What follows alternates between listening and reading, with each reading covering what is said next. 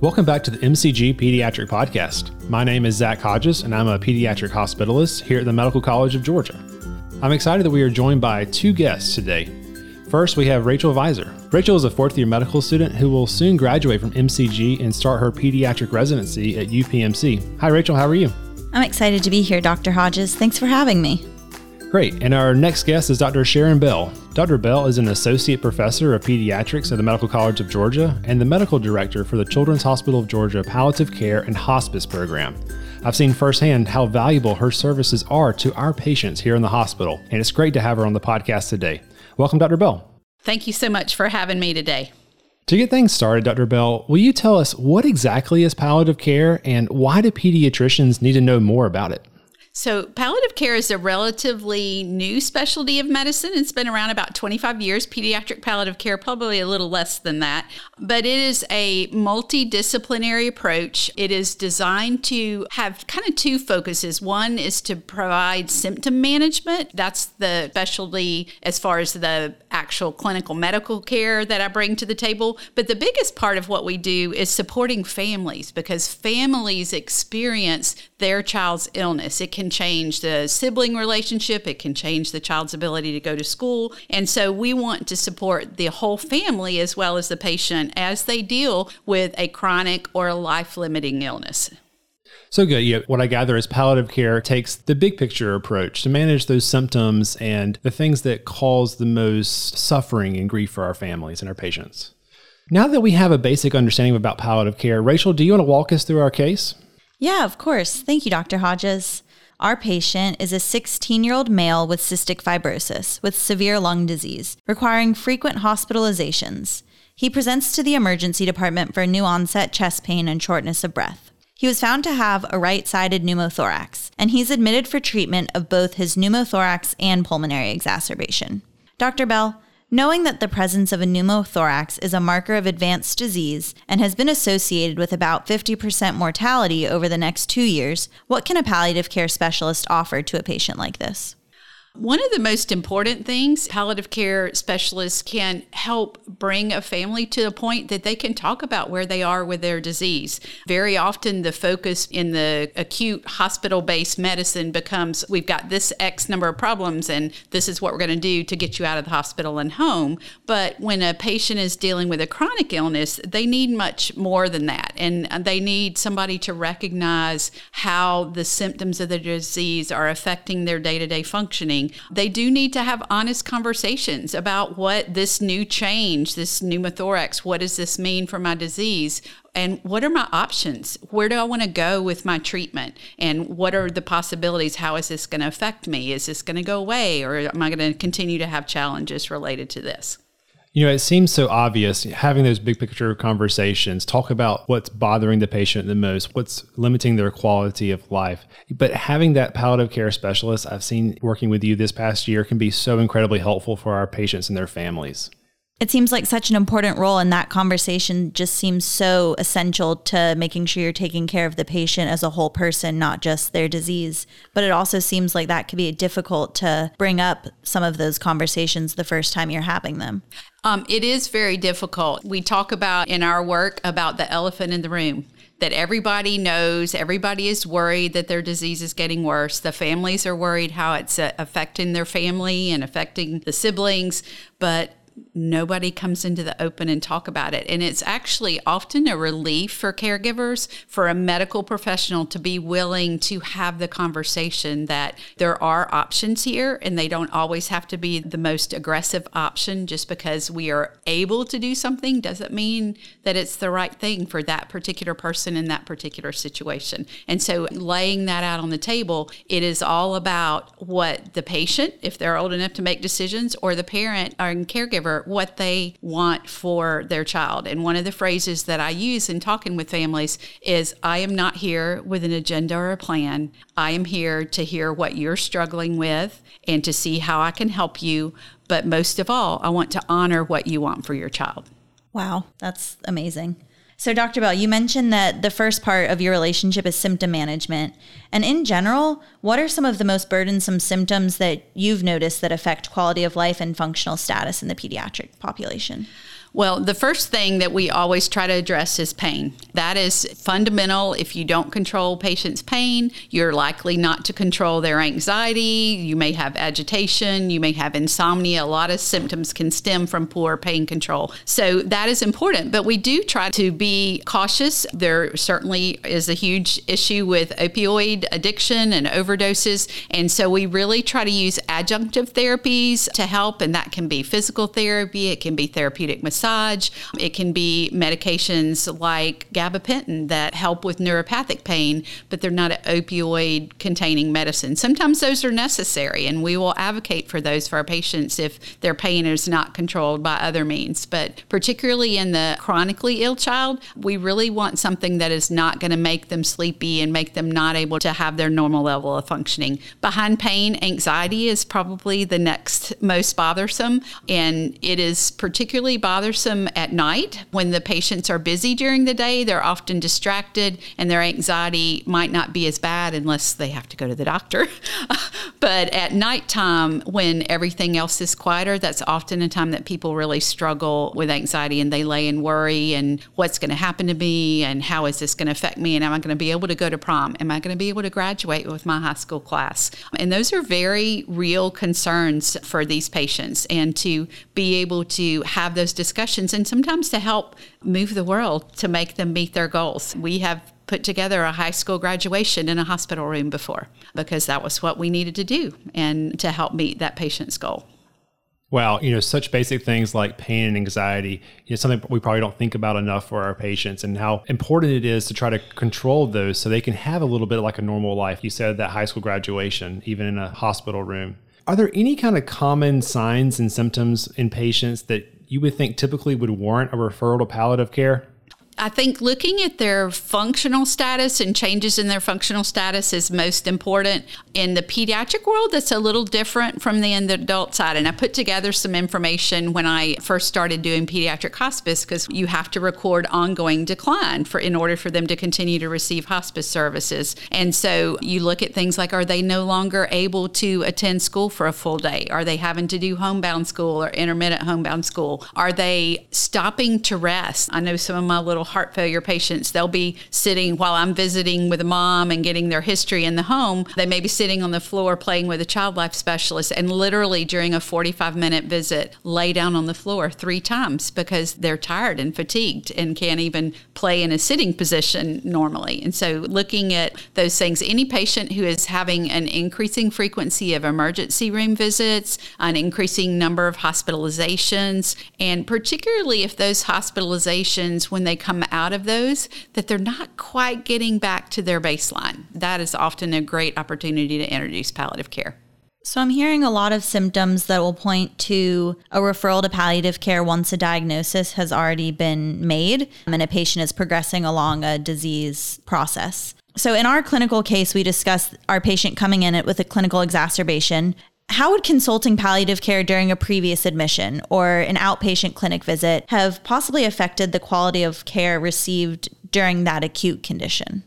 So providing extra education for that family and that patient about the disease process, you can often, by having a palliative care person involved, you can improve compliance with medication, improve compliance with treatment. Sometimes there's simple barriers in the home that need to be overcome that might not ever be looked at on the inpatient side, but as a palliative care person, seeing them in the outpatient setting or doing a telehealth visit to home, you are able to identify barriers that, whether supervision or broken equipment, or there's a whole host of things that may be creating a problem for that patient's compliance. But a lot of it is just education and empowering them. Like, I am sorry that you are having to deal with this disease, but I want to help this be less burdensome for you. And so what are the symptoms that are bothering you? And how can we work together to try to keep you from needing to come in for that CF tune-up?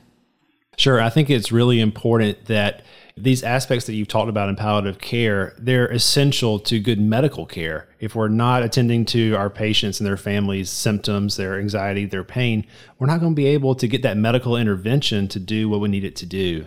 The other thing that's important too is that in an ideal world, palliative care is introduced at the time of the patient's diagnosis of a life-limiting illness. And for pediatrics, that's very different than adults because we may follow our patients on palliative care from birth when they may be born with cystic fibrosis or be born with multiple congenital malformations. And we may follow them all the way through, and their life expectancy may be till they're 30 or 40 years old. It's still not a normal life expectancy, but they're going to face challenges from their disease along. And so the limitation really is the number of palliative care providers. That's why it's very important, why I want to be at a teaching facility, because I want to empower general pediatricians to be able to provide palliative care. And every physician should be able to provide some basic palliative care, know how to appropriately have a conversation with families about a decline in disease, and to be able to manage symptoms at the end of life, and be able to access and support families with coordination of care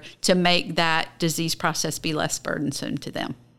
That's excellent. As general pediatricians, we should all have some tools that we can help our patients that are suffering from severe illnesses that are life-limiting. But I think having your expertise and having palliative care specialists can help facilitate that conversation when we have those children who are having those severe exacerbations. Rachel, do you want to keep working us forward in our case? Yeah, of course. So thinking back to our case, our patient has 3 siblings at home, and his parents must rotate staying with the patient during a prolonged hospitalization and maintaining a semi-normal life at home. As this is his 3rd admission for the year, his mom is anxious about his prognosis and feels quite guilty for missing many activities and key moments in her other children's lives. We know these are stressful situations that are difficult for both our patients and their family members. Dr. Beall, do you have any practical tips for screening for psychiatric illness like anxiety and depression that are common in seriously ill children and their caregivers? That's very important because, again, we're treating the whole family. We're not just treating the patient. And you often get some clues when they're on the inpatient setting. That is usually the most anxiety-provoking situation to be in. Kids often have to be stuck more, have more procedures. They're pulled out of their normal environment. And so there's lots of things that can trigger. But it's important to ask the question. Some people are not, and particularly adolescents, are not always going to volunteer that I feel depressed. You may see depression show up as all of a sudden non-compliance with their treatment, or all of a sudden being defiant with their family, or being angry all the time. And so if you don't ask those questions and explore those things, then those children are going to go unhelped. I think that's such a unique outlook to have because not all kids know how to express their emotions in those words with depression or anxiety, but also with the stigma, not all kids want to admit that those are the feelings they're experiencing. And it's easy to see if you had an ongoing relationship with a family as a palliative care specialist, you might have insight into what's going on with them. That is really the crux with palliative care, is that you have that longitudinal follow-up and you have to build a relationship with that family. You don't come in, and I think there's a lot of misconception on the inpatient side where at one point I've literally had, when I worked on the adult side, they said, we want you to determine code status. Well, that is not a palliative care consult. I want to build a relationship with a family, and that might at some point need to be discussed, but that is certainly not something I'm going to discuss initially, because I want to build a relationship over time with a family, advocate for them. And you advocate for a family to work through the quagmire of the system, and they see you fight for them and fight for their goals for their child, then you become their friend, you become their ally, and they're going to be more willing to open up with you about things that are being difficult at home, and may be willing to share how this illness in our child is really badly affecting our marriage. And then I can then help that family and help talk about how everybody deals with grief and bereavement differently. So encouraging parents to be considerate of each other and realize that you may be coping well today and dad's not doing well at all, that you have to cut each other some slack and to work together rather than pushing each other away. But they often need somebody to steer them in that direction to help them work through that. Sure. So you have an adolescent patient that you're following who screens positive for something like depression or anxiety. How is treatment different or similar to maybe children who aren't suffering from a serious illness? I think having a serious illness just compounds the difficulty of treating that. I think it makes it much more difficult. I think one of the roles of palliative care, and it's where our child life members of our team really come in, is you have to teach families to find joy in simpler things sometimes. You can't necessarily make the world happen like they want it to, but if you can help a family and a patient find joy in simple things that, like, I got to go to the park, I got to go outside today. For some people who have bad shortness of breath, they don't tolerate being out in the heat. And so giving them an opportunity to have a special activity that's in an air-conditioned environment is a good thing. And so we really try to tailor the experiences, but a lot of it is helping them to seek joy in the little things and joy in more good days than bad days. In order to do that, you have to understand, what does a bad day look like? What does a good day look like? And are there things we can do with our treatment plan that will help there be more good days? Sure, makes plenty of sense. Another thing I heard you talking about earlier is during your conversation with the family, sort of understanding the barriers that exist at home. And we know that social determinants of health impact all of our patients to a certain degree, but especially so if they suffer from a chronic and life-limiting illness. What are some of the common socioeconomic barriers that you've noticed affect your patients, especially as they approach the end of life? So what you mentioned about the siblings being at home, that is a very difficult thing. If you have a child with a serious illness who is spending a lot of time in the hospital, it might work if that sibling at home is a 16-year-old who just needs to have some groceries put in the house and they can fend for themselves. But if those siblings in the home are 2 and 4 years old and that mom is a single parent caregiver, that's a big problem for them to be where they need to be. And that's just compounded because even visitation is so limited now with the COVID restrictions. That's made that even harder. Transportation is a big one. Transportation through Medicaid requires a 3-day notice. So I'm going to tell my child that they can get sick on Monday and we can get a doctor's appointment on Friday and I'll be able to get a ride to that appointment. So they call an ambulance for what might not be an ambulance-worthy trip, but it's the only option the patient has. And so they do what they have to do. But having resources, other people to help in the home, insurance is still an issue. It's less problematic for most of our children than it is on the adult side, but that continues to be a barrier. And even with private insurance, sometimes the copays and the deductibles are just overwhelming to families.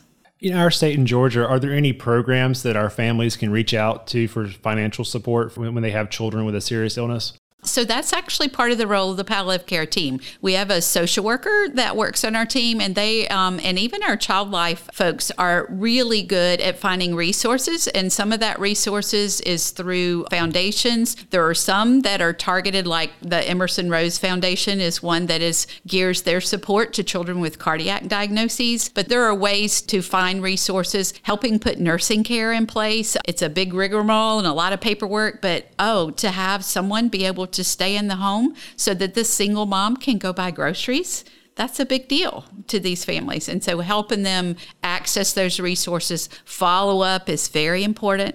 Don't tell somebody you're going to fix something and then not follow through. So you have to follow through. Sometimes things get missed or get delayed. And so having somebody that's going to go back and, you didn't get that. Well, let me take care of that. Let me follow through and call the company and find out what happened. Maybe I need to write an appeal letter for an initial denial by an insurance company. They'll often go through when you write that appeal letter.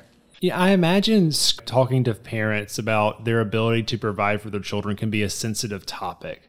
Do you have any tips about how to screen for their ability to provide these basic needs like food, housing, transportation? So I kind of approach that and I have had parents occasionally look, well, why are you asking me that? And I just tell them that is part of our standard approach in palliative care, is that we want to understand what your challenges are. And so I want to understand how your family works and what are the things that are hard for you and what are the things that you don't have a problem with. By the same token, I don't want to be rustling up resources for a family who that's not a challenge for them. I want to be able to help them where they need assistance. And so asking the questions, and most people are pretty forthcoming. And if they're uncomfortable with the questions, then it's okay. But most of them, if you build the relationship, a lot of times they will disclose needs over time that they might not tell you in the beginning. But as they get to know you better, they'll be more willing to open up. Hey, could you help us with this? We're really in a tight bind right now. That's the emphasis that I'm hearing so far throughout the discussion is all of the care that you seek to provide is made a little bit easier with that long-term relationship that you build with the patient and the family. Absolutely. It is a key part. And I think particularly with our hospitalist medicine system, that there's a lot of rotation of attendings and all that. I can be a familiar face through multiple hospital stays. I can interface with their home nursing teams, with home hospice teams to provide overall support. Even if I'm not directly writing every prescription, I am still contributing to that child's overall care and the support of that family while that child is being cared for. Wow. And you mentioned child life and social work and the multidisciplinary approach that palliative care takes. Are there any other important team members, and what role do they typically play? Okay, so another important member is our chaplain services. And it's very important to understand that people have a lot of misconceptions about the role of chaplains. And it is important that they are there to minister to families, however they can minister them. They are not there to impose a particular religion or a particular faith. I always tell the story about one of the hospice chaplains that I worked with, that there was one patient that he was like, oh, I don't need chaplain services. But the team felt like he was really lonesome. He lived by himself and didn't have a family there with him. And so the deal was he would allow the chaplain to come in if the chaplain would come and talk baseball with him. and that's what they did at their visits. They talked about baseball. But it was another person to provide companionship, to provide a listening ear to that family member. And everybody, I really encourage, most of our chaplains that work in palliative care are specially trained to not impose any particular thing, but just to be there if the family wants to pray. I take my cues from my families. And to me, faith is an important part of what I do, but I take those cues from the family. And if that's clearly important to them, then that can become part of our relationship too, that we share prayer over their child. And I imagine with that long-term relationship, you can intuitively figure out if spiritual matters are important to this family. Mm-hmm. Maybe when you don't have the opportunity to have that long-term relationship, are there any practical tips for how we could screen for our spiritual beliefs important to this family and how we can best serve them with those? It is important, even if you have a very limited period of time, say you become involved in a patient's care that are in the last 48 hours of their life, I start with the symptom management, because what is most obvious to the family is this patient's symptoms. And so when you address that, and I might talk about symptoms that we may see, but don't just talk about the symptoms we may see, talk about our tools to make them better. I talk about wanting to honor what they want this to look like. Who do you want to be here? Are there people that we need to get here? How do you want this to look? Do you want your child to die in the hospital? Do you want your child to die in the home setting? To be able to assess. And there are certain religious faiths that they have very, very strict rules, and they may have to have a burial within 12 hours. Well, you need to know that. Our chaplains are very helpful with that because they know for a lot of the major faiths. So if a patient tells me this is their faith, the chaplains can help us with what we might need to do to meet the requirements. But a lot of it is you just have to be willing to ask. They're very willing to tell you, but they might not volunteer and tell somebody who doesn't ask.